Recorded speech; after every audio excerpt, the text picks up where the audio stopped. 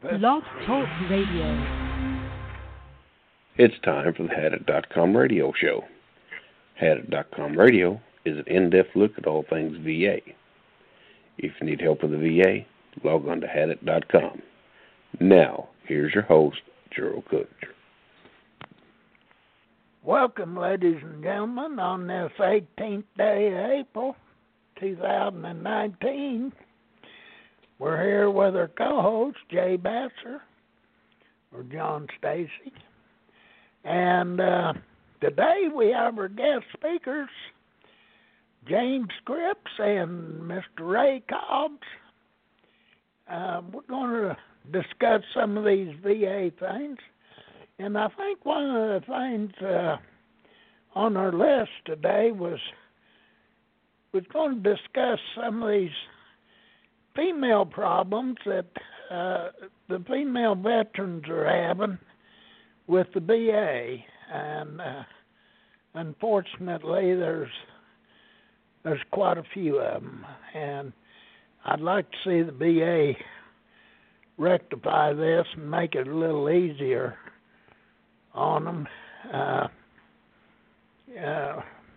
Ray, we were discussing that here during the week, and it seemed like there's more and more homeless female veterans and female veterans with PTSD are just growing in leaps and bounds, really. I mean, it's just unreal. Well, there's a reason for that in comparison to the previous conflicts, wars. The female veteran is now up close to the front lines, if not on the front line. And so they're seeing more of what soldiers saw a year or so ago. And it seems to me, and I know there may be a lot of it holler at me, but for the most part, I think that the average lady is a little more sensitive to injuries and death than what a man is. And when you add all that up, that just really puts them at a high risk. I know I have been helping a lady here that she was a truck driver. And, she wasn't in infantry as far as carrying a rifle, although she had a sidearm. She said, fortunately, she never had to use it, but what all she saw around her was really terrifying. A truck right in front of her hit one of the line mines and went up and killed two or three. And she was telling me the story that when she drove through some of the villages, they really had to drive at about 50 miles an hour to keep from being picked off by snipers. And yet little kids would come out right next to the road and sometimes in the road begging for candy and food because, it was so depressed over there. So she's having a hard time with that. When she filed her claim, two things happened. One, she did not go get the proper diagnosis. She did not go to 3 to 5 visits and actually have a psychologist or a social worker say that she had PTSD. It was kind of more or less between her and her primary care doctor that came up with those results. So when she filed her claim, they came back and they said, number one, there was no psychological proof of it, and number two, she was not carrying a weapon on the front line. I don't know. James might help me out on this one. I don't know that there's even a regulation anywhere that says in order to get PTSD, you have to carry a weapon on the front line. You have to be in combat most of the time, I know that, but that's still not necessarily the case. But we've got her case in for appeal. We actually got her into a psychologist to make 3 visits, and I think she's still going to her. But we got those initial 3 visits, and the diagnosis before we did the appeal. But yeah, the actually growing suicide rate for the females in the military is growing quite rapidly. So it's a new thing that we're going to have to deal with, because this is coming from veterans out of Afghanistan, where before we've always talked about the Vietnam veterans, but now, we have the men and women coming out of Afghanistan facing the same type of problems. And I'm not sure it's not a little worse, just due to the fact that they're over there longer. Some of them do 2 and 3 tours, and some of them are over there for as much as a year and a half to 2 years at a time. I think that plays a factor in it. I believe you're right there, Ray. It has to play a factor in it. I mean, you're under constant stress, and over there in the Middle East, like Afghanistan and all them, my lands, some of them walking down the street and whoop out a damn doggone gun and shoot you upside the head.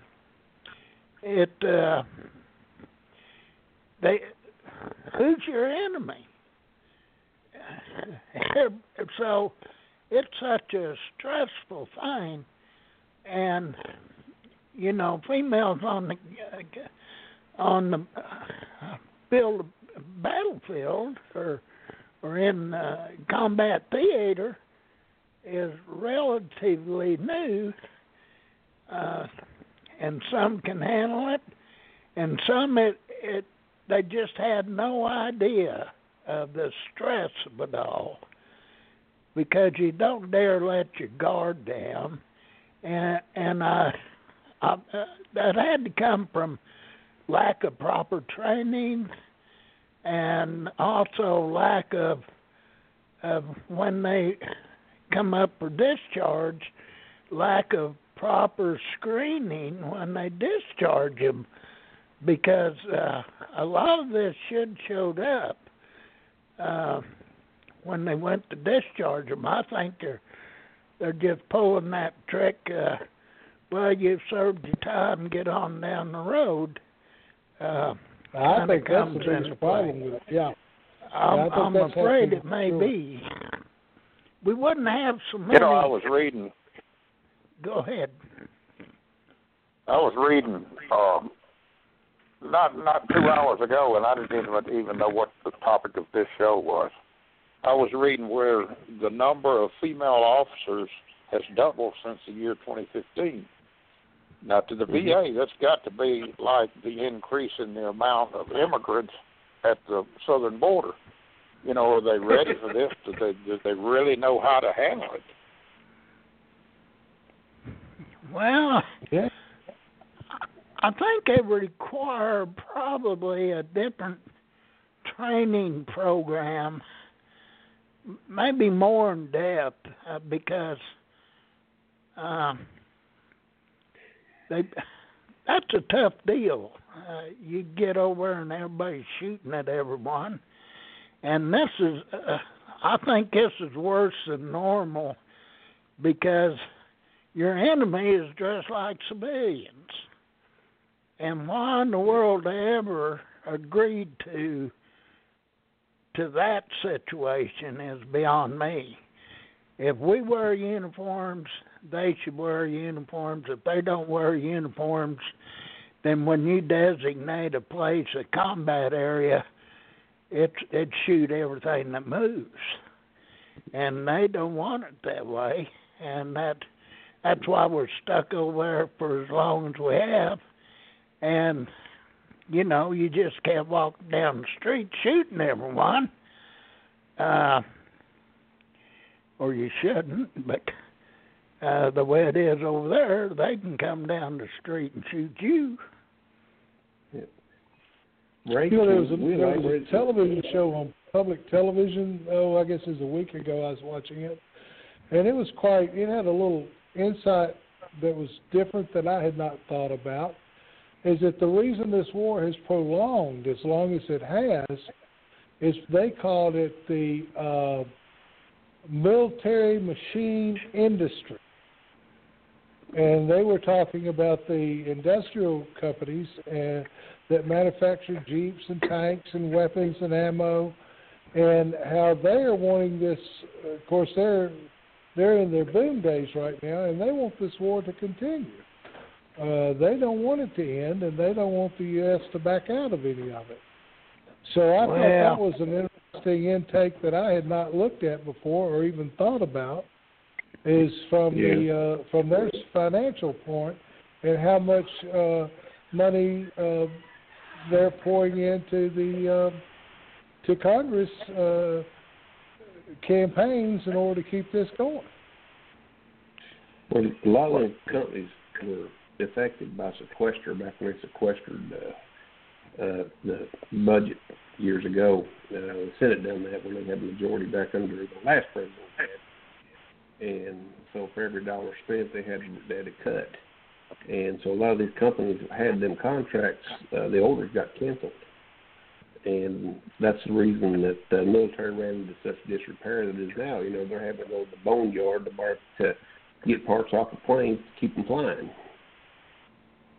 And so it's a bad situation there. You know, I mean, you can't go into combat, you know, with inferior equipment, or you're going to lose. That's true. And so, but on that young lady you were talking about earlier, you said she carried a firearm, but they said she wasn't in combat. Is that what they said, to prove her stressor? They said she wasn't an infantry person carrying a weapon in combat. And that was completely and totally wrong. I mean, James can probably tell you more incidents where they get that wrong anyway, all the time. All you have to do is look at her DD-214, and if she's got a combat action ribbon or combat action badge, she don't actually have to be front line, you know, slinging a howitzer combat, you know, as long as her that she was in a combat zone. And they usually should be in her DD-214, which is that. I really think her biggest problem was that she did not have proper medical diagnosis from the proper group. That's a big issue. In order to win her case, and they just were looking and grabbing at something else to deny her for. But, you know, I feel pretty certain that she will end up getting it, you know, in the, I don't know how far out, but, you know, at some point in the future. Unless a federal duty to assist, they're supposed to send her to an exam and get her and check her out in case she has PTSD. If she has to go to an outside doctor to get it, you know, but it's going to have to be her treat physician. So that's just a mess. I see it every day. I had a nephew who had the same issue. And he was a truck driver, and he jumped out, and they went through a combat zone in Iraq, and one of the guys up front got shot, and he'd worked in the medical field, so they started doing IVs with bullets flying over his head, and they still denied his claim. He finally won, though. He didn't get a whole bunch, but I mean, you know, it's just something they do. Yeah. There was an old adage before the PTSD rules were changed. I think that was probably about 2000. Gosh, can't even remember now. 10. When they come out with the new rules about stressor letter and up until that time, if you wasn't a combat veteran and you filed for PTSD, you were going to lose your case. Even the vet center won't see you if you're not a combat veteran. Right now today, they won't see you if you're not a combat veteran. Any educated, smart VSO would have filed that claim and would today as PTSD to include severe anxiety and depression. That way, if you don't have combat experience and they deny the PTSD, then they've got to look at the severe anxiety and depression. And that actually happened to me. I filed for PTSD knowing they were going to turn that down. But I did add claim to include severe anxiety and depression, and they did award severe anxiety and depression at 30%. So a lot of it is how your VSO, if you did have a VSO, filed that claim. You know, you might have to fall back on that phrase, to include, You can't just take for granted that they're going to look at it. You know how they stack the deck against a person going out and getting outside IMO for PTSD? Did you see that? Yeah, I did see that. Yeah, they said that the physician has to be your treating physician. You can't go get an IMO. He has to treat you. Well, it's also got to be a VA doctor. Well, you can go outside the VA and you can get an IMO, but this doctor has to treat you in ongoing treatment. Well, that's how let me rephrase that. If you've got a VA doctor, you're going to have a whole lot better chance. If you can get a Well, you got a whole lot better chance, but now I live in one of the areas where they got one of the biggest PTSD things going. They got a whole hospital designed for it, and getting a PTSD claim up here, you'd have better luck going to the 7-Eleven and buying you a couple of lottery tickets. Or roll talk. Well, you close your eyes and you picture a person with PTSD. You're not picturing a lady with PTSD. We just don't do that. We see a man with PTSD, and that attitude, it's going to change. It's got to change. Yeah, it's true. It has to change. I would doubt that a woman would have any more resistance to that than a guy would. We're all human. The most majority of claims for female PTSD, are some are combat related. Some are, if they get into a situation like look at that little girl up in West Virginia, Jessica. She was a prisoner of war, and they finally got her straightened out. But most of the female file claims, it's on some sort of trauma versus not PTSD, whether it's post-traumatic stress or whether it's MST or some other type of trauma, And that's how most of them win their claims that way. So there's a lot. There's a lot of avenues to get service next for PTSD besides combat. But you're right. It's a bigger hill to climb. More roadblocks. More uneducated raiders. Mm-hmm. More uneducated service officers. All the things to start with. Yeah. Well, first of all, that's a mess. If you use a service officer, you better make sure he's a good one, because I've seen so many get their claims filed in one of them alcoholic establishments, where people go in and get drunk, start drinking, and start doing claims. That ain't good. That ain't good at all.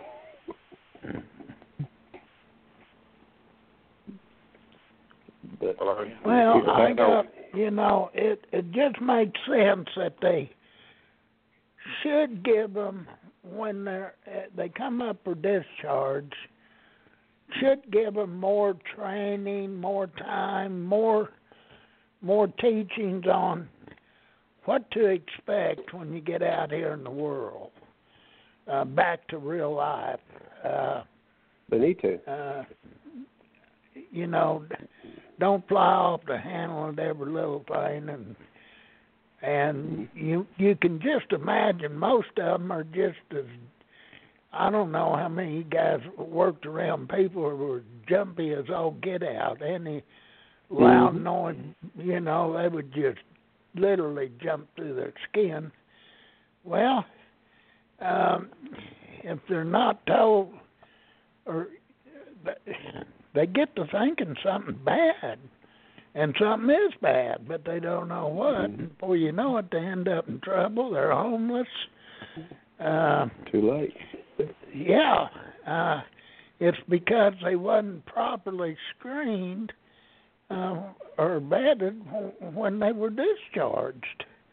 I believe that could solve a lot of their problems. I'll go even further, and I'd put this back on DOD. When they I would too. When you guys went in the service, did you guys have a psych eval when you went in? I did. Did y'all have one?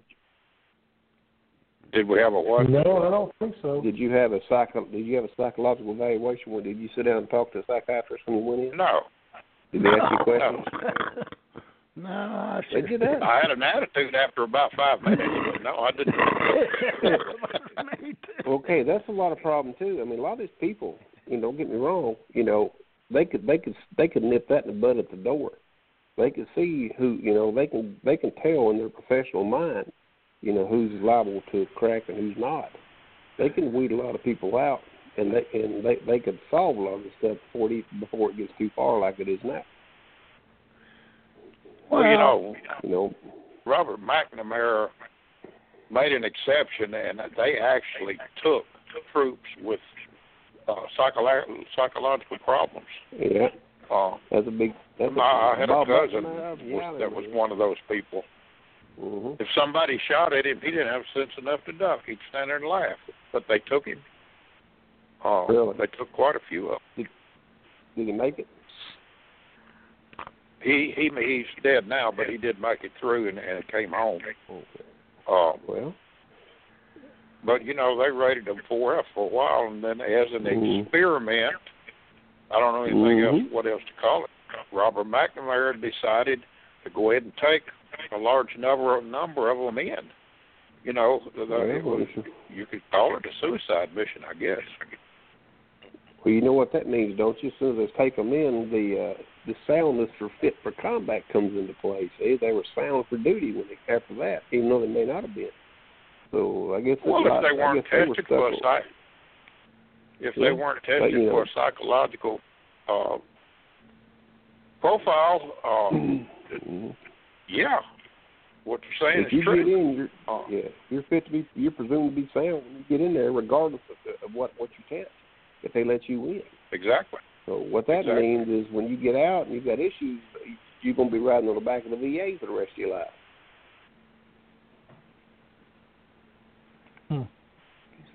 That's true. That's just. It's sad, but that's the way it is. The way the code and regulations are written. We like to follow those regs, to a T. But even though the regional office doesn't want to do it, we do. Well, back to the service officer knowing their job. I'm not picking on service officers.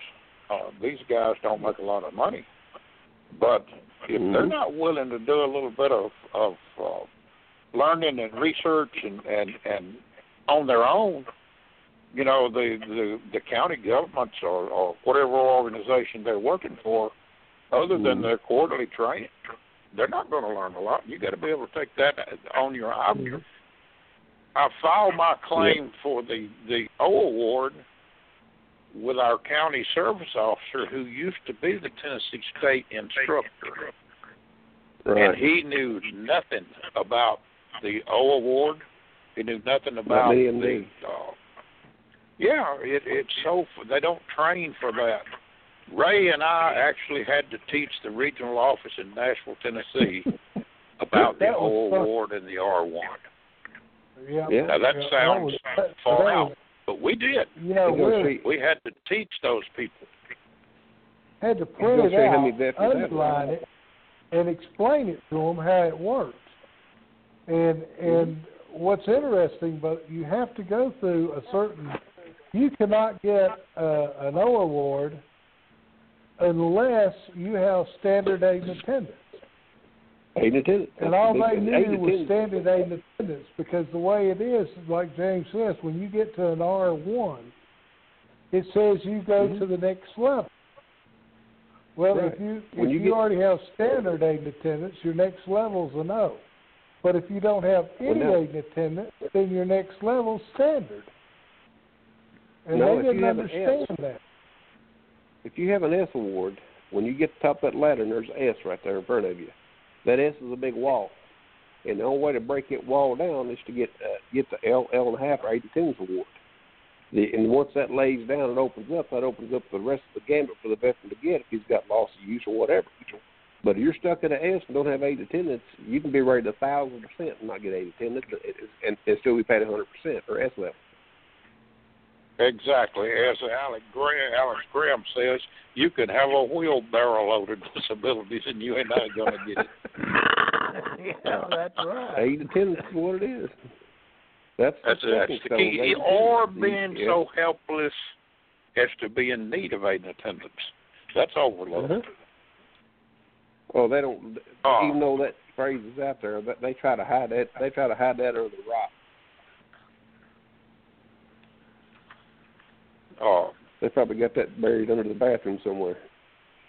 I'm looking for a case right here I've got laying on my desk. It'll take me a minute to find it, but I'll explain something else that's going on. A lot of guys are being denied aid and attendance because the whoever is adjudicating the claim, the rater, is using the rules for housebound. And I have a BBA decision. Yeah, I have a BBA decision actually coming down on a regional office for using the rules and eligibility requirements for aid and attendance and intermingling them with the rules and the eligibility requirements for housebound. In other words, they're saying you need a single 100% disability to get aid and attendance. Well, there is no minimum required for aid and attendance. That's right. Simple things like that, and they're instructed. You go by 352A and do not intermingle with 352B. Yeah. I'll find that here in a minute. I'll give you a citation number on it. People might be interested in looking that one up. It's the first time I've seen that, and the only time really that I've seen the BVA reprimand a regional office right there on the paperwork in the case. You did this and don't ever do it again. But like I say, I'll find the case number here in a minute. I used to have a list, if I can find it. I'll email you a list with links to the BVA decisions. And it's a lot of decisions like the one you're talking about, a lot of issues. And there's even issues where they destroyed evidence and everything, and they got caught doing it. And even in one court case, they threatened. Shreddergate, what Shreddergate was about. Yeah. And then one court case, they put the secretary in jail. James, you mentioned something here I'd like to stress to these veterans out here that have put in for aid and attendance. You mentioned that a lot of times the raiders try to intermingle that with homebound, and that's two different issues. Sure it is. And the veteran gets denied. That's and right. He don't know. He really can't understand why. And we're seeing cases coming out of the regional office that denies because they don't have one single 100% disability, and that's not necessary for aid and attendance. That's right. That's what. Yeah. But the veteran gets his decision, and all he knows is he got denied. He don't understand why. You trust in the writer to know rules and regulations. Well, I just wanted to emphasize that on the veterans listening there, and for the purpose of the archives, or should someone come back and re-listen, because that's quite important. That's a good way to lose out on aid and attendance by accepting that denial. You should appeal it. That's not a denial. That's a cue. That is a misapplication of the rating actually, I'd say you're right. It is a cue. That's a proven cue. Somebody's got to call it a cue before it got to cue. Yeah, you can ask the regional office to do an in-process cue. Say, this is the cue because of this. They'll fix it. On your decision, it don't say it's a cue. It says denied. Right, but you can ask them to fix that decision if you're representing. Yeah, if you know why that it was falsely denied or erroneously. Well, all you have to do is show. But you got to know that first. Look here. Yeah, you have to show them how they, what they did. because reasonable minds. You have to listen to this podcast to find it out. Hey, the more listeners we got, the better off we are. Bring them in. Yeah. But I mean, the cues happen every day. Yeah, we're fixing to go big time here, so we want people to listen in. That's right, fixing to go big time. Yeah. And we might have you two on a new format here before long, and we'll really get into it.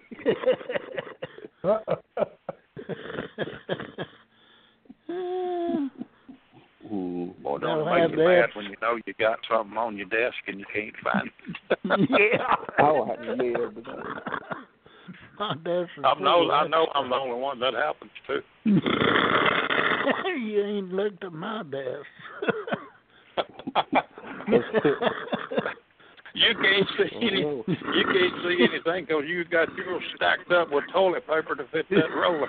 Yeah, you're right. Have you that automatic toilet paper roller you got? Yeah, Carol, have you ever put toilet paper on it backwards to see what would happen? Well, yeah. I'll tell you what happened. You get denied. I had to stand you on get my denied. Now, don't you guys know on toilet paper they got an S and an R on it for forward and reverse? I can picture you now standing on your head licking your lips. Well, I'm fixing to upgrade, James. I've thinking about upgrading to a toilet brush. But then I got thinking, maybe that'd be a little rough. I don't know. I've got a toilet brush, but I don't use it on myself. They got medicine for that. Well, I got a used one. I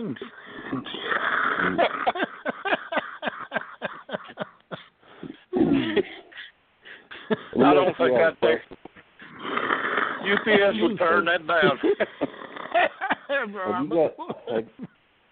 Have you guys ever been associated with or filed a Q claim against the VA? I didn't catch that.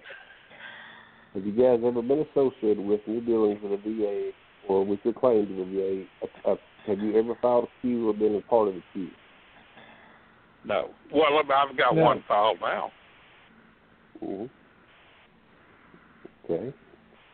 Now, I won my tendonitis with a Q. Right. Because they give me 0 rating, and I Q'd them on that and won. Right. Well, my Q is really for an earlier effective date. Okay. That's good. I mean, it's misapplication. That's still a misapplication of the rating schedule because, the effective date's supposed to be the date the petitioner rose or the date to decide your claim, whichever is later. And so if you have an issue that you've had filed for years and they try to, cheat you out of going back, when you get your claim finally won, then there's, they get away around this pretty crazy because you watch them. And it's all one big scheme because you get rated for a condition, okay, and then they look at it and they try to stage it, okay, he was 20% this day, and then 6 months later he was 30%, like that. They try to stage it. Or they try to say, okay, he was diagnosed this day, which is 4 or 5 years later than he actually was diagnosed. They try to give you a later date. And it's, but the biggest one Q that I see, and I've seen a lot of them, okay, it's 3.156C. You guys know that regulation? No. 3.156C is missing service department records. So if you file a claim and they deny your claim because there's no records available, and it doesn't matter if you let it go or not. And if you say you reopen that claim 10 years later and they find the records, any part of that record is used to grant your claim, regardless of what.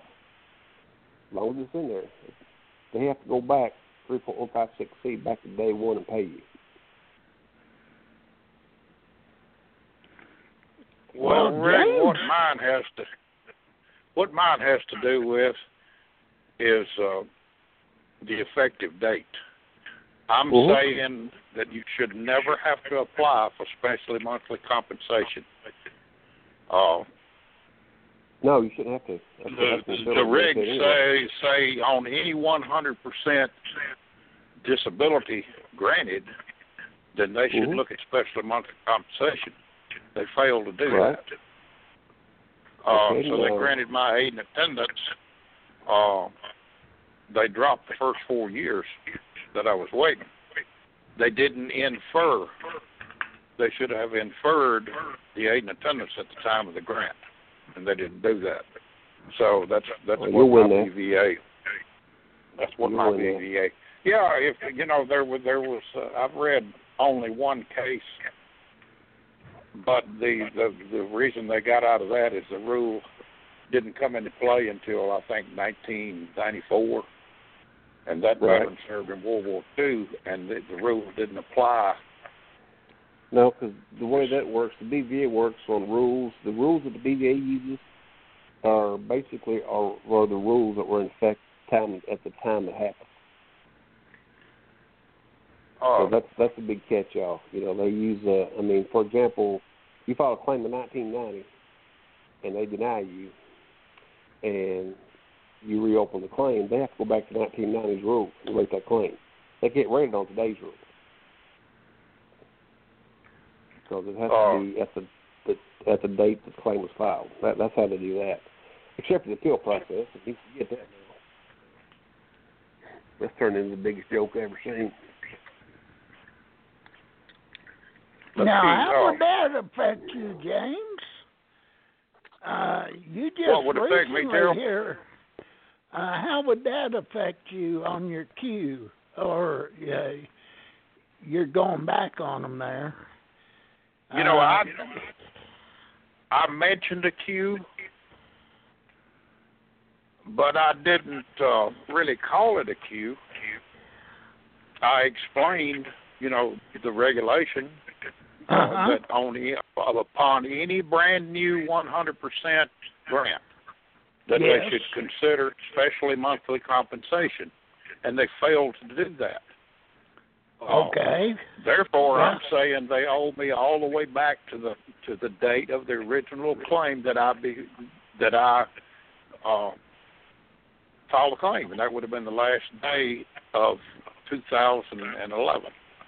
Okay, so my award should have went back all the way to January 1st, 2012. But they dropped the first 4 years.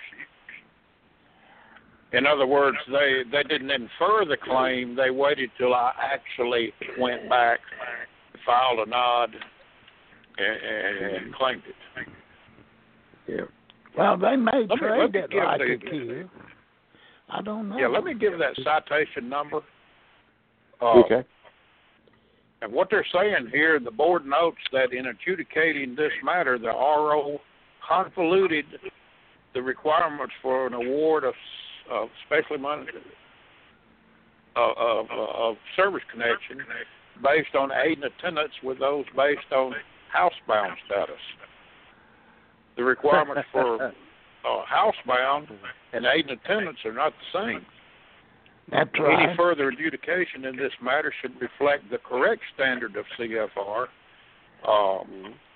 CFR 3.352, and should not include the standard set forth in CFR 352B. So they're chastising the regional office, and they're saying, hey, you guys used housebound regulations to try to give this guy aid and attendance, and you can't do that. They're not the same. They're not the same requirements. They should have never they should have. They should have fixed that in-house in VA. I wonder how much time it cost that poor guy. Oh gosh, how many guys? That's the question. Yeah. How many guys is this happening to? Anyway, let me give you the citation number. You can look that up for yourself on the BVA prior decision. Just put BVA prior decisions into your browser, and you can get to it. And the citation number is 164-1802, and the decision date is 10/28/16. So when you go to the BVA site in their search engine, put this citation number and choose the 2016 date, and it'll come up. Okay. But when you're applying for aid and attendance and they turn you down and they give the reasons and basis for the denial, read that and see if they didn't convolute housebound and aid and attendance regulations to come up with their decision. Because there is no minimum requirement of service, time spent in service, to draw aid and attendance. Well, I put in for aid and attendance, and I'm not 100%, but I'll put in for it anyway. Yeah, you're right. But now, you're right. That's what I was saying. Yeah. So, but it's pending. It's been pending for several years now, but it's still pending. Well, now, the way this came up, we've got 2 veterans in our organization that were denied aid and attendance. Okay. One specifically because he didn't have a 100% single disability. Now, that and I would said be a something key. to the service officer about it, and he said, well, we've been talking about that down at the office, but the older gentleman, service officer, who was a state training officer, said he had never seen one that didn't have 100%, and the younger one is thinking he's the guru, so they're not looking it up for themselves, and to tell you the truth, they don't know where to find it. So I sent them this case. And they thanked me for that. That clarified it. Now the veteran just got to wait on an appeal for his aid and attendance. I hope he outlives it. And that's because of lack of knowledge. Yes, it is. Of those who were in the place and expected to have the knowledge. Well, they don't keep themselves updated. I don't know. Maybe they get in a rut. They're so overwhelmed. I don't know what their issues are. Don't be a lot of bad advice. Don't be full problem, Carol. Yes, it is. A lot of problem is when they run into something that they don't know, they pick up the phone and they call another service officer thinking he's the guru. Yeah, they don't know no more than they do. They need to pick up their CFR and learn how to look this stuff up for themselves, and then they're going to be right. The guru, that's the only way you if can somebody do it. that's considered a guru, usually they're too high and mighty to say, I don't know. Let's look it up. Yeah. Yeah. But let's look it up before you call the guru. Yeah, I think another problem that one of their biggest problems, they've never been trained how to look it up. You know, they really don't know where to start. In a couple of cases that I'm familiar with, you know, our county service officer here didn't have any idea where to start to look. Matter of fact, one day, not too long ago, he actually ended up and called me on it. And he said, where did you find out this information? And basically I said, well, you know, everybody knows that you can go to your congressman and request your records from the Department of Defense. And so he said, well, why don't they just walk next door or across the street and get it? I said, well, they're not going to walk anywhere to get it. They expect you to do it. Yeah. And, you know, he just didn't know how to do a simple thing like getting the records. These happen to be sealed, how to get sealed records for the veteran to win his claim. I don't know if you ever. Well, I'll tell you where that. You already did, but I'll tell you where that comes from. It comes from the veteran, the normal, everyday veteran, walking into a service officer's office and saying, "I want to file a claim."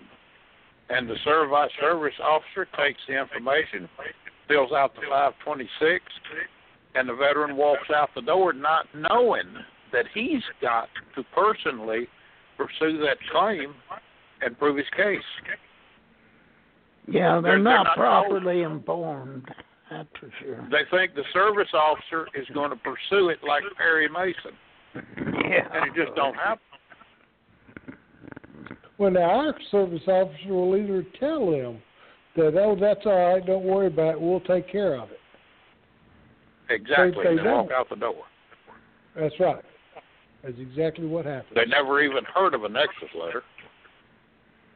Yeah. And the only way they're going to find out about that is after they're denied, they're going to read on there, you didn't have a nexus, and they don't understand nexus, probably never heard the word before.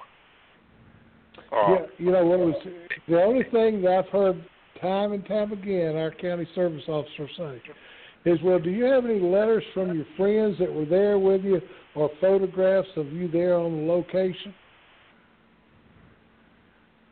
You know, heard him say it several times. Yeah, we're old people. We don't know those people anymore. I don't know. Yeah. It's I got to say it's getting better. It's probably better than it ever has been since I've been dealing with the VA back in 2002 or so. But we're not there yet. No, we got a ways. Improvements are coming and improvements are on the way, but we're not there yet.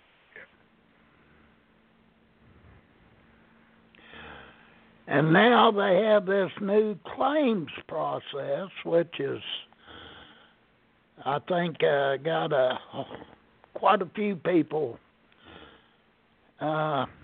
scratching their head. We had a show on it last week, actually. I think it was last week. I don't know. But anyway, where the ports off, and then you got another, then it ports off again, and Alex Graham, he was going to put a diagram on his website showing all these ports. He did do that. I saw it. Did you? Well, good deal. I told him the way it looked to me like the VA was porting all of us. And he said he would put it on there, right? Because I want to see something. Well, see, I'm on a rabbit hunt. Do this. So I'm on a rabbit hunt. Well, I'm over in the weeds, and I've still got my old millennial claim going, and I'm still walking straight ahead trying to jump rabbits. Well, and every time one of these guys jump over into the new appeal process, that's the same thing as jumping up a rabbit. they run over to another line, and I'll move up one. There you go. So the longer I can stay in there and hang on, and the more rabbits jump up and run over to the new lines, then the closer I'll get. Last night I was, as of the day before yesterday, they had 162,000 some odd claims before the BVA to be adjudicated, and I'm 82,000 and something back in line. I'm exactly halfway there. But now they're saying they're going to have all millennium claims done by the end of 2020. And that's not that far off. It's not 4 years like I had to do, So my sentence has been commuted a little bit. Well, I don't know where mine's in that. And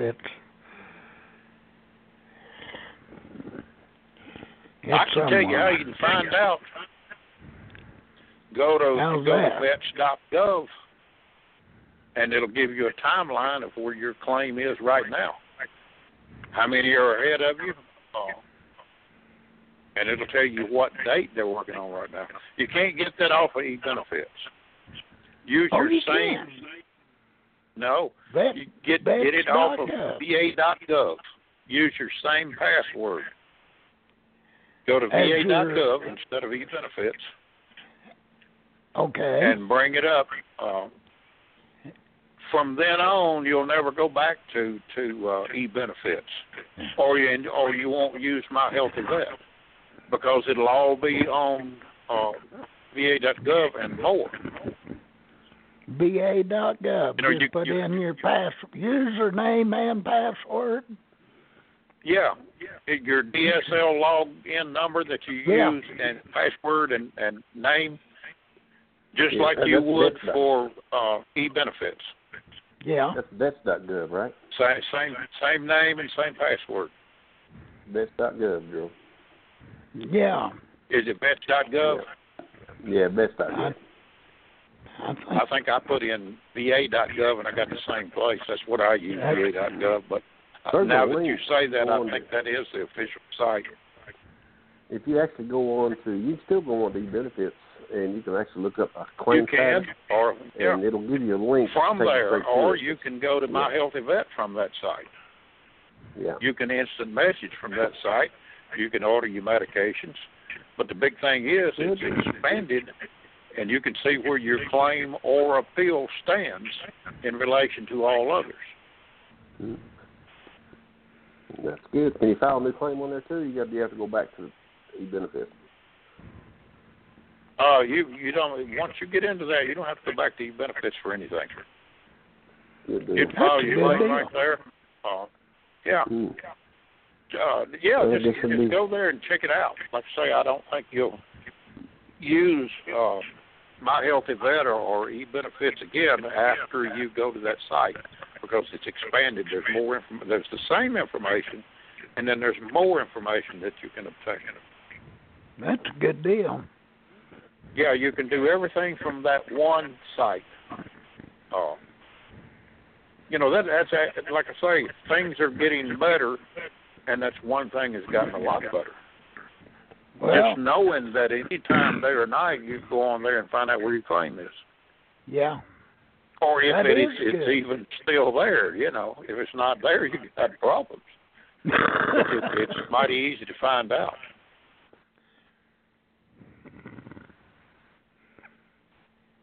Well, I'll check them out, that's for sure. Yeah, if you got a claim, I can see Ray doesn't have a claim pending, so I can see why he wouldn't be interested in that. But if you have a claim or an appeal pending, that's the only place you're going to find that. Oh, I can remember when I did have them pending. I was in there every 2 or 3 days looking to see how many more, or if anything had changed, or if a decision had been made or a letter had been sent. Yeah, the only thing available to you back then was e-benefits, and you didn't have a timeline in there. But this actually shows a timeline. It's a blank box with an expanding blue streak. The closer you get, the further the blue streak advances across the page. Mm-hmm. And mine's exactly halfway there, and then it gives you the numbers, how many are in the queue, and how many are ahead of you. Man, and even what date they're working on today, Joe, you imagine how it was back when we first filed our claim? You imagine how it was back when we filed our first claim? You imagine how it used to be when you first filed our claim, Joe? We'd file our claim and send it off, and the next day we'd set up watching the mailbox, just like you're watching, you're on duty. I'm still watching this is my third mailbox, and it ain't showed up yet. Lord help the mailman if he's 5 minutes late. Mailman gets where he runs by here 80 miles an hour. Move the box. I did move the box. Well, the tornado ain't a school box. Yeah. Ain't a school bus on the side of the road. Better than that, go buy you one at auction, just park it there. There you go. That's what I got to do. People's got them electronic security systems are putting they're running a little wire out to the mailbox and putting a little sensor in there. When the door opens up, they get an alarm and that.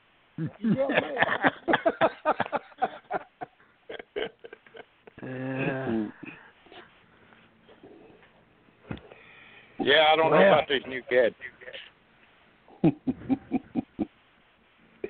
Yeah, technology. Well, I'll check that vet.gov. Yeah, check it out real good, girl. It's got a lot of information on it. I might just stumble into something. I called the White House today, so. Well, you should have checked on that before your vision got so bad. Well, yeah, you're right, because I got a big screen there, too, and I still can't read it. Well, I'm using these VA spectacles, because I got sugar diabetes, and they give me these free glasses, and I can't see nothing out of them. I called the doctor up down there that sold them to me, or give them to me, and he calls up here and sent me to some doctor in Joplin here. So I go down there, and I come out there with worse eyesight than I had. I'm going to have to take money out of my pocket, I guess. I was supposed to have had a appointment this morning with my eye doctor at VA, and then an appointment with the low vision clinic after that. And my eye doctor told me that they had canceled my low vision clinic appointment because my low vision was due to my cataracts. Yeah. Now, I don't understand that. I know I can't see. I don't care why. I was asking IOP for one of them big fancy monitors like Ray's got, and they denied that. Well, but they're holding my case open to get me one if I can show the need for it. They didn't say I didn't need it. They just said it was caused by my something else, not vision, cataracts. If they do my cataract surgery, I'll promise I'll give the monitor back if I can see the screen. Well, they replaced both of my lens. Wasn't the VA. I'd done that before. That's been 20 years ago, I guess. But I'm getting cataracts back on these new lenses, they said. And I guess that's why I'm having such a time. Well, I got up the other morning. I was fooling around. I couldn't find anything. Come in here and watch TV. Couldn't see the TV. I thought, well, can't see the TV. I pick up my computer. Picked up my computer and it come on, but I couldn't see the screen right. So I put the computer down, started outside, put my shoes on, started outside, reached up and to adjust my glasses, and there wasn't no lens on the right-hand side.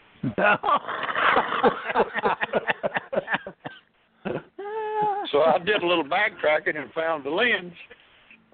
Tried to put it back in, come find out it's got a little screw.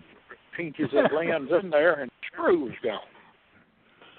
Well, I got carried one it down I to can Walmart hold and you. put a screw in it. Oh, you did good.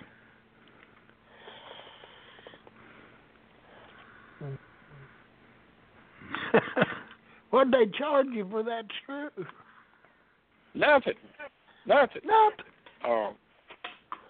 But I got VA glasses, and they had the wrong prescription or something, and I had a pair from Walmart I've been wearing a year.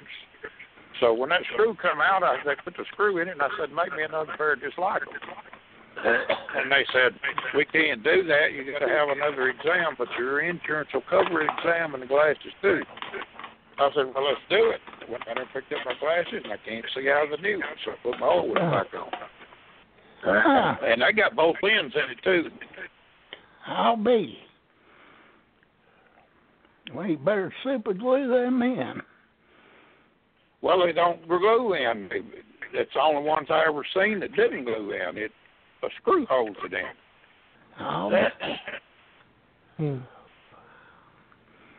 Well, you may have to drill and tap it and put in a bigger screw. Well, there's no doubt that VA makes a whole lot better glasses than Walmart does. You just can't see out of them. I got these titanium glasses. I paid extra to get them. But the lens ain't no good. Well, it's a pretty good prescription. I guess it took me 98 days waiting on VA to get my glasses. Oh, and then they put it to get them in 98 days. They had to put a rush on it. And 98 days. 98 days. 98 days. Glasses. 98 days. I'll tell you what. I get mine within 10 days. I went over and complained after about 75 days, and they said, "Well, we'll put a rush on it," and it took 98. Mm-hmm. I wasn't long due. It wouldn't be long. I'd do a new one again. You know, when I got these. Mm-hmm. They sent me. But anyway, I went to prosthetics to complain that it was about the vision people. I told them if they couldn't honor the contracts in a timely manner, they might look at splitting that contract. And prosthetics said, "Well, it's not their fault; it's our fault." So they took the blame for it, but it still took 98 days to get a pair of glasses. Did you get bifocals? Did they give What'd you say, Gerald? bifocals? Did they give you I got bifocals? Well, I got they bifocals. did mine, but they put one of my bifocals on the bottom of one lens and the top of the other. And I can't figure out why they done such a deal like that. I guess when I found maybe out the lens, I was very head. careful. I was careful not to put one end upside down. Well, That'd give you a crick in your neck. well, it is.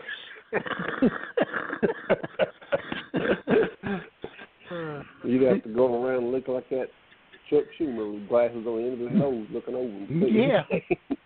Yeah. They, day before yesterday, I run into somebody at VA hospital that works there.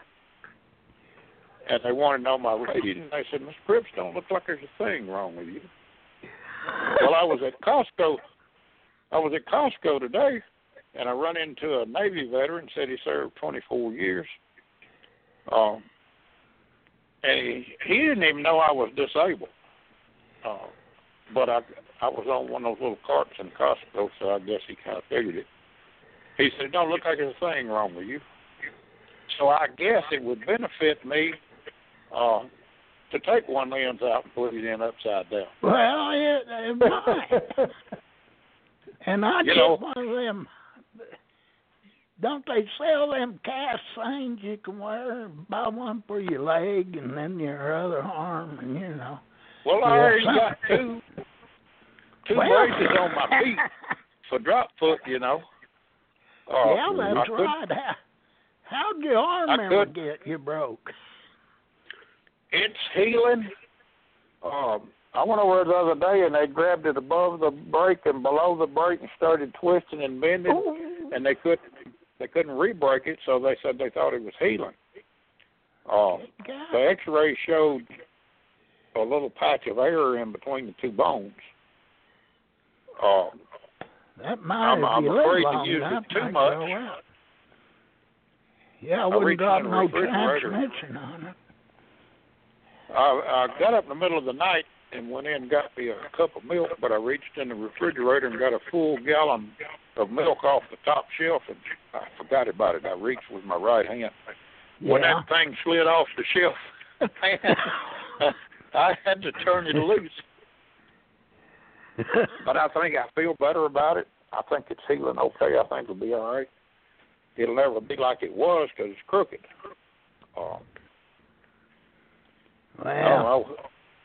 I'm lucky. I'll take what I can get out of that. I'm lucky. That transmission weighed 200 pounds and it fell 2 feet. My elbow was on the concrete and I was holding the jack with my hand, so it kind of karate chopped it. So, I'll take that. It could have bounced off, hit me in the head. I was laying on the creeper beside it. Well, I want to tell you something, James. That would be nothing. That would be nothing compared to that defibrillator in your chest went off. Yeah, I've had that happen a few times. That's electrifying. That'll sit you up in the bed, don't it? I know what it'll do. The first time it happened, I went to my knees, and I thought it would just, when it went off, it would just be a bam, but it wasn't. No. It was a. Yep. But then the next time it come off, I was unconscious. I was dead clinically when it did go off. So I don't know about that one. It saved your life. The doctors tell me it went off 62 times in the first 2 weeks of April last year. And they brought up the times, and the doctor said you was in a bed of sleep or you'd hit the ground. But anyway, they ablated the heart. But yeah, I'm fine. I did put that transmission back together with one hand and put it back in the truck. It took me about 5 months, but I got it done. Couldn't drive it anyway. Couldn't get the handbrake off. Oh yeah. You still have an episode of tachycardia and things like that, or is it getting better because of the scar tissue? Well, the problem was my heart would not give up its job to the defibrillator pacemaker. So they were both trying to regulate at the same time, battling each other. When they ablated everything in my heart that would cause a heartbeat, when I woke up in intensive care, I knew I felt better the instant that I woke up, because this battle had been going on inside of me for years. Yeah. Blaze is good. That's a good thing. I just have to watch the battery life. Got to keep on the battery life. Yes. You taking blood thinners? I've been taking blood thinners since '97. What are you taking? You taking warfarin or you taking the new stuff? Warfarin. They tried the new stuff, and about the time they got me weaned off the warfarin, I started bleeding from every orifice in my body, and then directly through the skin too. So we had to stop that and go back on the warfarin. The VA put me on the Pradaxa, and I got to where I could barely even walk. We couldn't get up.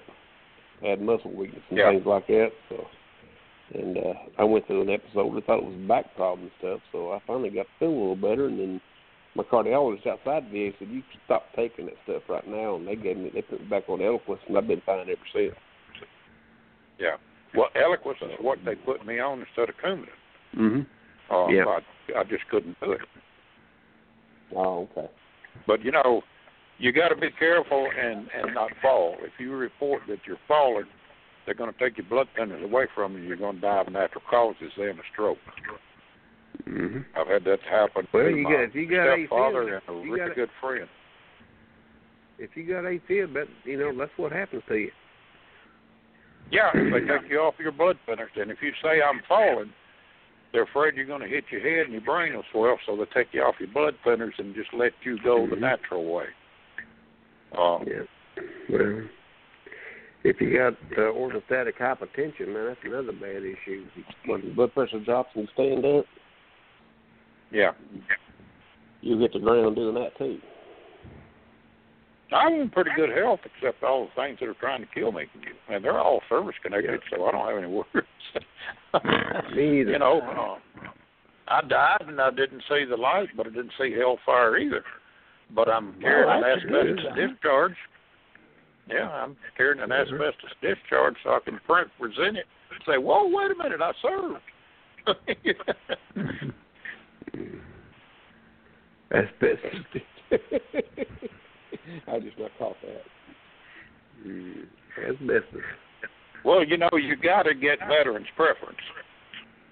When I get down there and I do see hell fires, if I can present that asbestos discharge and get a little veterans preference, it might get me just over the wire. Maybe they got a better rater than I've met down here. I don't know. Well, they'd have to have. If they have anything to do with the VA, James, you're in trouble. I know. Do they make asbestos toilet paper? Yeah. Yes. You got I some? got a special roll here. You want me to email it to you? No, I was just going to say, be careful, don't put it on that roller backwards. Oh, they sell You'll be denied every time. They sell. You don't they want sell to to people remand think in they're that hot crap. situation. Yeah. Yeah. They sell to people think they're hot crap. They get as best as toilet paper.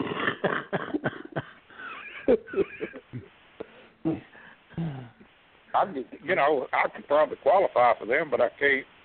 It's got to be need-based, not because you just want it. And I can't prove that I need it. Well, I wouldn't want to prove that I need it standing there at the window. That's true. Yeah.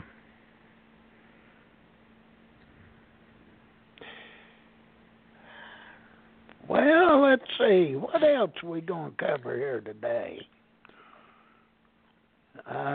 You bring it up and we'll discuss it.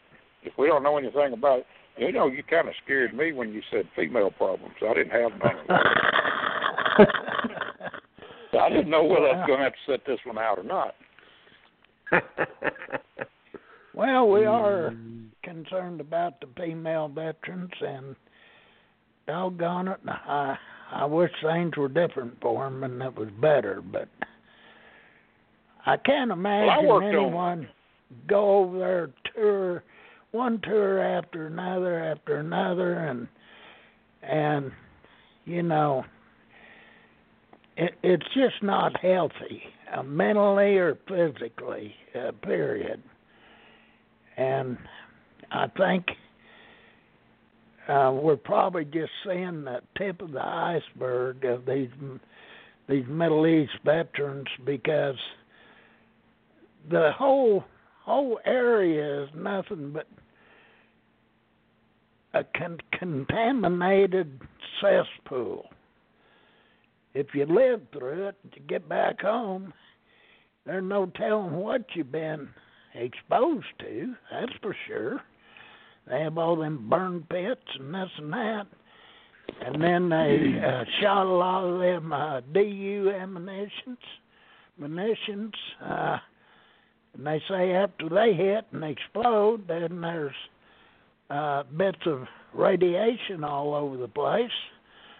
So I have a feeling we're going to have a whole lot of sick veterans coming from there, and whether it be PTSD or TBIs or whatever, they're just going to have a rough time of it, like all the other veterans, I believe, most of them.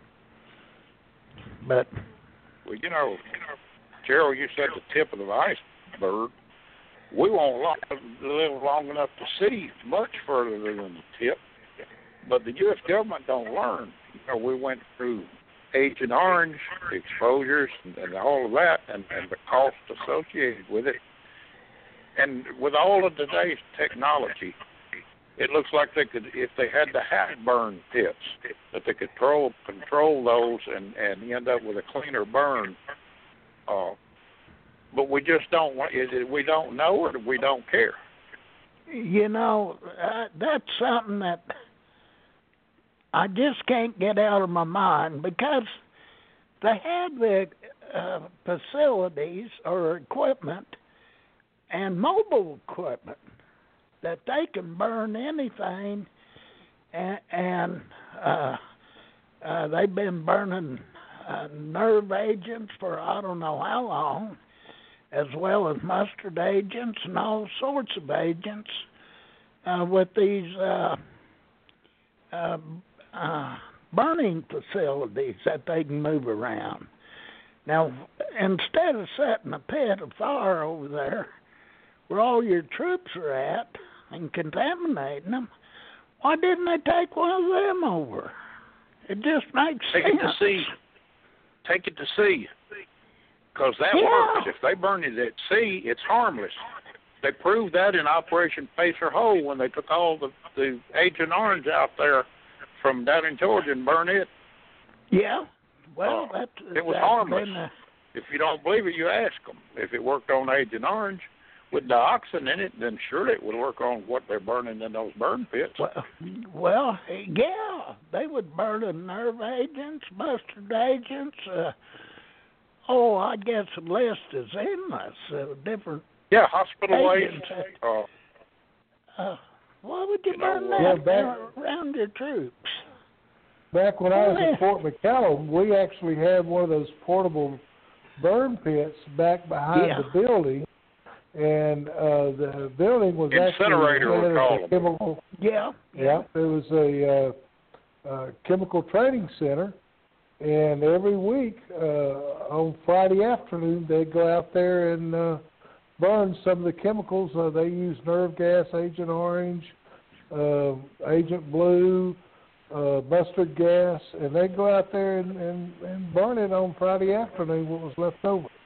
And then on Monday morning, they'd start all over again with a new class. See, they have the means of properly disposing of that without so much risk to their personnel. And I cannot accept any excuse that they didn't have a choice. You know, they do have a choice. They know the cost of war. They know the cost of sick personnel.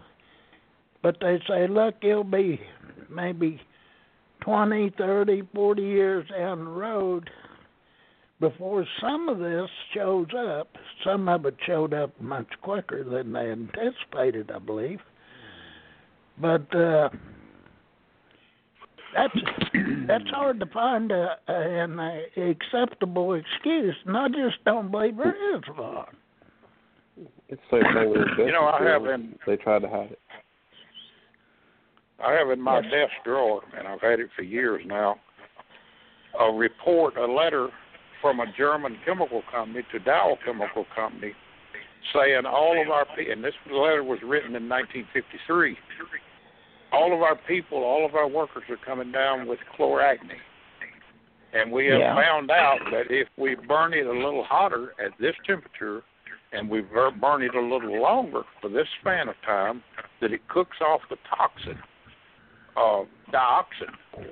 Yeah. But Dow didn't do that because they wanted to keep the price of the herbicides at less than $10 a gallon. No, they claim that they didn't know. Yeah. But I have the letter proof, and it was dated 1953. So they did know. They did know. That's like the asbestos. Yeah, I got the letter. That's like the asbestos industry. You know, they had that when they came out, started doing all the ships and making all the asbestos for the stuff. Everybody that worked at the factories, every single person, and most of their families died within 2 years. Well, this letter is written in German, and then it's translated into English. 1955. 1953. 1953. Yeah, they were working on Agent Orange during the Second World War, but they quit when the war was over. They just put it on hold. Yeah, well, they invented napalm. When they invented napalm, look out. Yeah. Didn't need it. Look out. But there's when they abandoned the missile bases down in South Florida, the Wildlife Services, I think, took those buildings over, and a lady found that report behind a desk drawer. She worked for the cleaning company that cleaned those buildings out, and she had the good sense to save it. That's where the letter came from. You'd like to get your hands on it. I've got it. I don't have to get my hands on it. I have it in my possession. You better have it locked up in a fireproof safe, too. I've got the letters of how many gallons were ordered from Eglin. I have one of their orders. They ordered Agent White with a 5-inch stripe, and Dowell wrote back and said, "Don't order with a 5-inch stripe anymore. We only have 3-inch stripes." On one correspondence back to Dowell, somebody wrote "shh" on the letter and said, "We didn't use all of that Agent White at this location." 250,000 gallons. Ooh. And I have the letters. I got the letters. It was followed by 25,000 yards. I used all of this. I used all this information to win my claim. It was never addressed. Yeah. How can you address it? You know, what you going to say? They're not going to say nothing. They say, pay this. You know, they were telling me at that time, Mr. Cripps, we have never, ever used Agent Orange inside the continental United States. Well, that was my rebut. The original invoices and bill of lading. Well, I guess that kind of turned the road upside down, didn't it? Yeah, especially when somebody from down there says, we didn't use all of that here. That means at least part of it was used there. But part of it went down to the missile base, White Sands. Mm-hmm. That many gallons, there probably went all over the United States, all the different posts. Yeah, they didn't have to account for it. No. So, and what they also, James, if you come out, they started, like in my case, you know, if you look up my case, they'll still use the terminology. We did not use it anywhere in at Fort McCallum or anywhere else in Alabama. However, if we did, it would have been used on golf courses, railroad tracks, and training facilities. Well, I had made the statement that I was contaminated in a training facility. So the judge says, that's exactly where the veteran said he was exposed, so we have no choice but to grant him his disability, and there'll be no more discussion. So, you said Tiger Village. Pardon? You said Tiger Village. I was there Tiger before Village. the judge, remember? Oh, yeah. I went to Ray's hearing. Actually was allowed to make a few statements at his hearing. Yeah, but that was kind of an interesting hour. It was. Pam, the judge asked who Pam's wife was. Pam said, I'm his wife. The judge said, did you bring a copy of your marriage license? She said, no, sir. He said, get out of my courtroom. Oh, no kidding. She got up and started out the door and said, I'll come over and sit back down. I was just kidding. Sound like I've thought about that. And I was sitting there in a three-piece suit. And the judge asked Ray's service officer, said, and who is that? He said, he's a friend. He said, and what else? What did he say, Ray? He called me 2-3 different things, a witness, and then something else, and then he said, well, he's trying to learn to adjudicate claims. And the judge said he'd stay. Yeah. But he asked Ray's service officer, are you claiming a presumption of Agent Orange exposure? He said, I understand you are. And his service officer said, yes. And I was sitting behind him. I kicked his chair.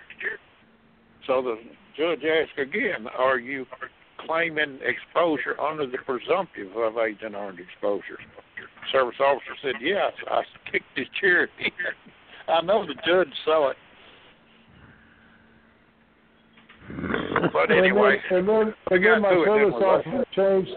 Yeah, the service officer changed. Says, no, I guess we're going to go direct exposure. And I looked at the judge. I said, yeah, it was all over me. It's no assumption. It was all over me. And he reached down, and I never will forget this. He wadded up a sheet of paper that had been given to him, and it probably had assumption on it. I never saw what it said, and he wadded that thing he wrote up, down presumption and on he that paper.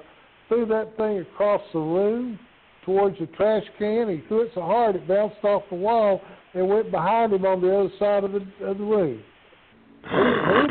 He didn't like that at all. I remember seeing that Well, he ripped that sheet Well, of he paper looked at off. me. When he threw that away, he looked at me and said, "Thank you." Yeah.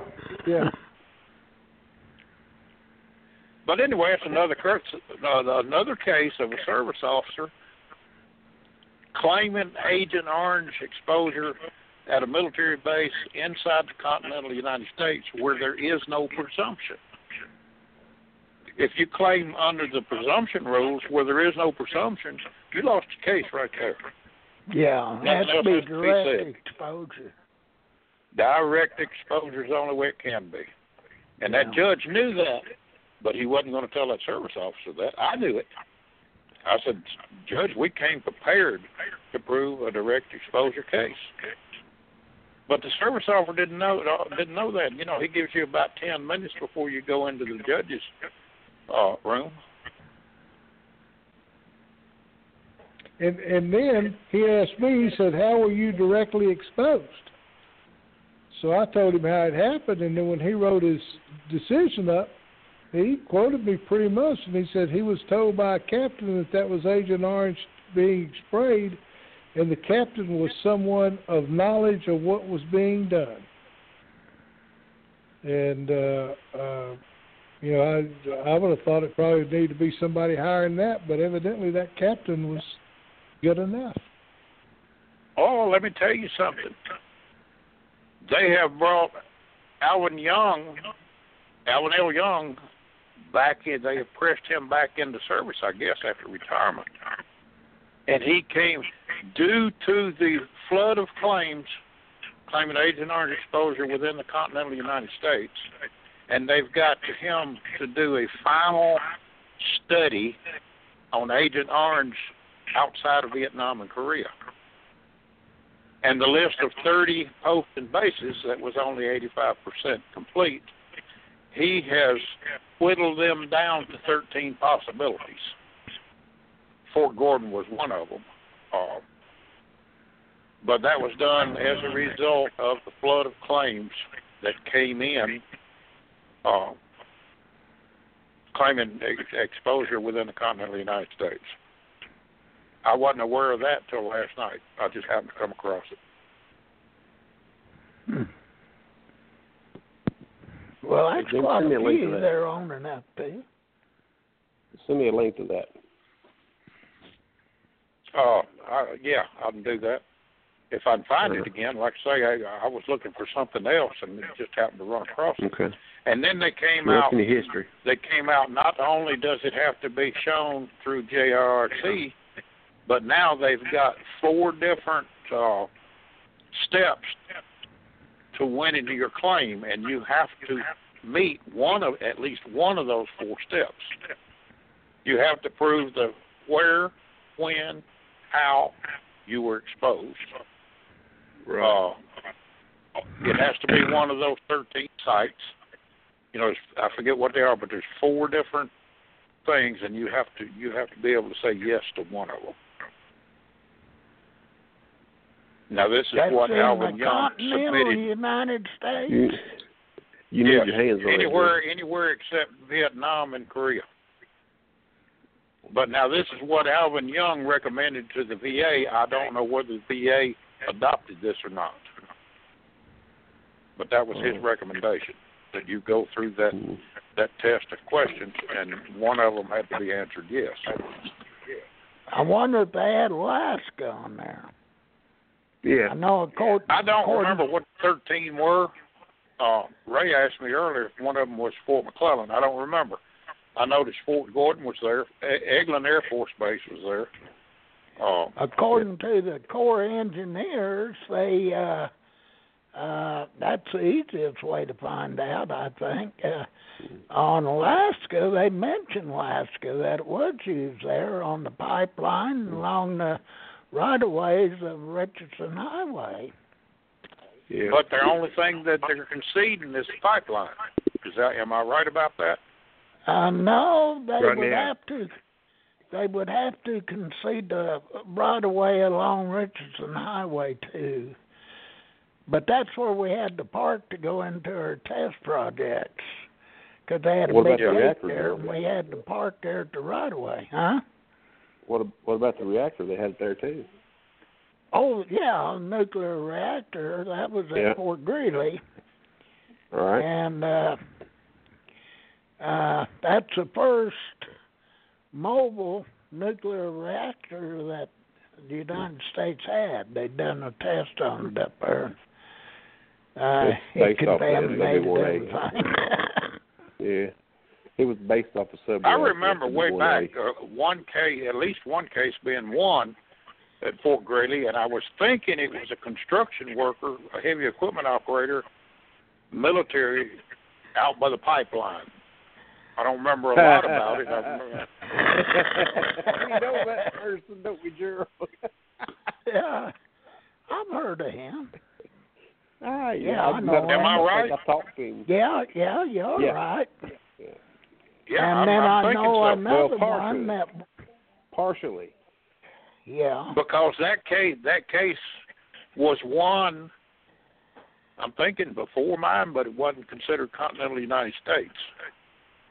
Right. Am I right about that? It's been so long ago. Alaska is considered overseas duty, Gerald. It's not continental U.S. Hawaii. Yeah, I was paid overseas pay. Yeah. That was a hardship to cool. her. I know one other guy that won an Agent Orange claim from up there on diabetes. Well, that's what I'm talking about. It was Agent Orange.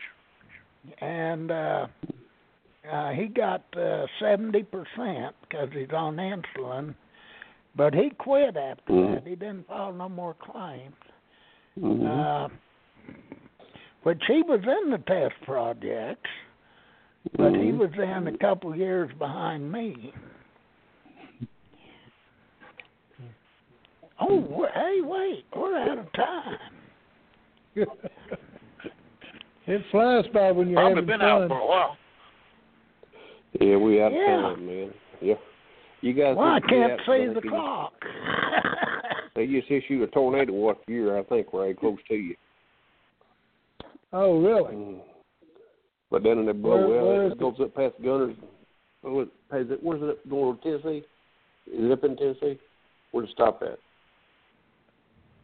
It stops north at the Tennessee border, Alabama-Tennessee line. So you're close. Yeah, Gunner says that's just right over the mountain from where we are to the south. Yeah. Yeah. You know where Sand Mountain is? Yeah. Sand Mountain's down about 35 miles to the south of us. Really? You live that close? It's outside of Huntsville. Okay. Yep. My mom lives in Boaz, so you know exactly where it's at.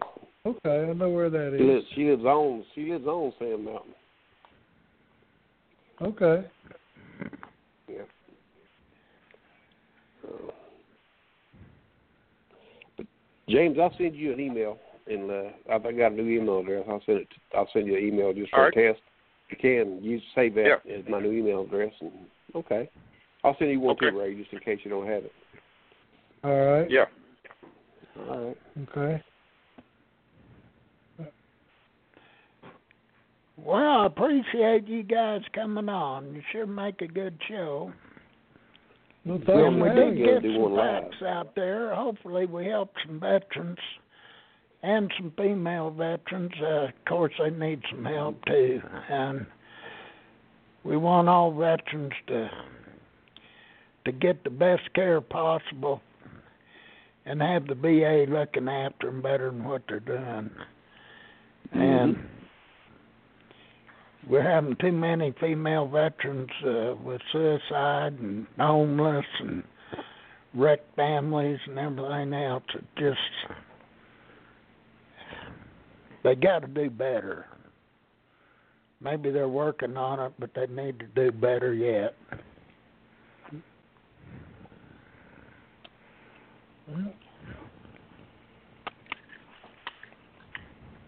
Well, I enjoyed the conversation, guys. I did too. Well, We've got total.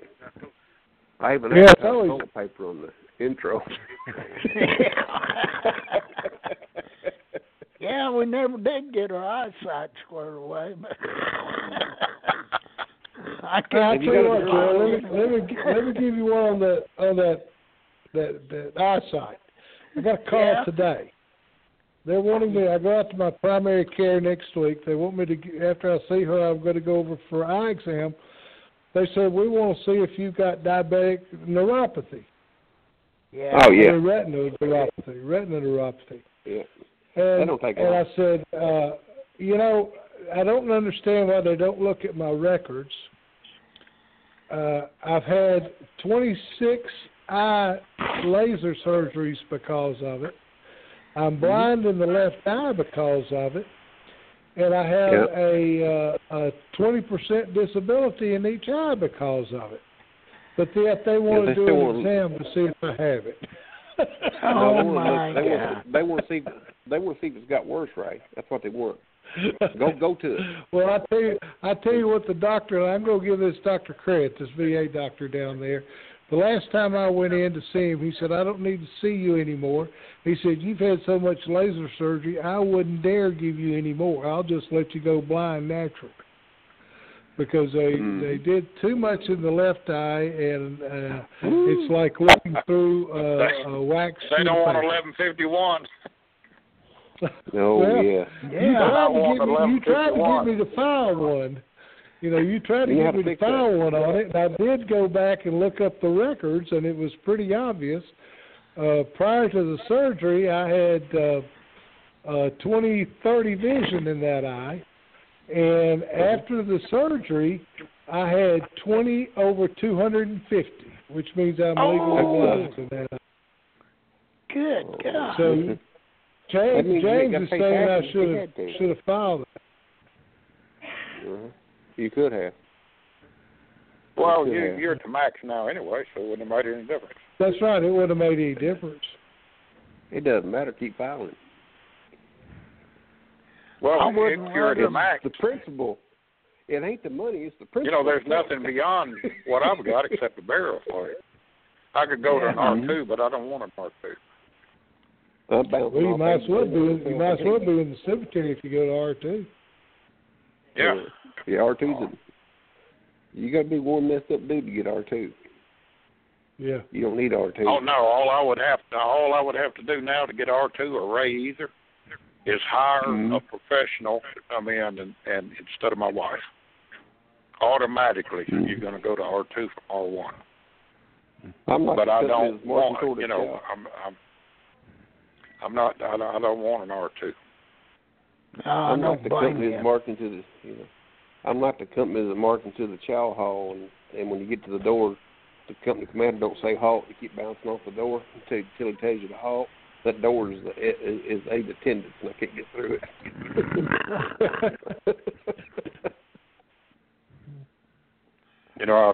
But I don't taught my kids today about the birds and the bees, and I told them some parents even eat their children.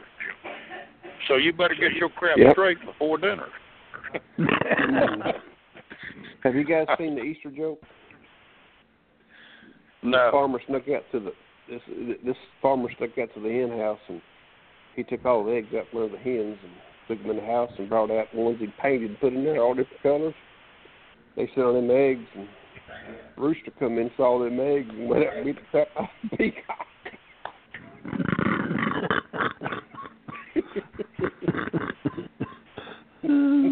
Are we off the air, ain't we? Yes. I don't think so. We're off the air. Yeah, we're off. Are we off the air? No, we stopped recording 12 minutes ago. Woman walked up to the pharmacy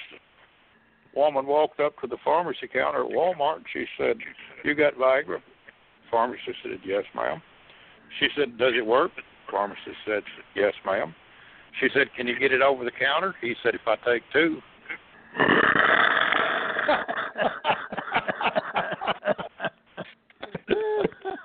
Hey guys, I'm going to have to get off and run on that one. I'll talk to you guys later. We'll talk to you guys next time. All right, bye-bye. Thanks a lot, Ray. You're welcome. Thank you.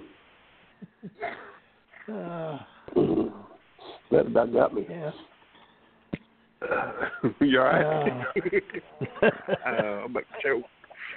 I'm about to choke up on that one.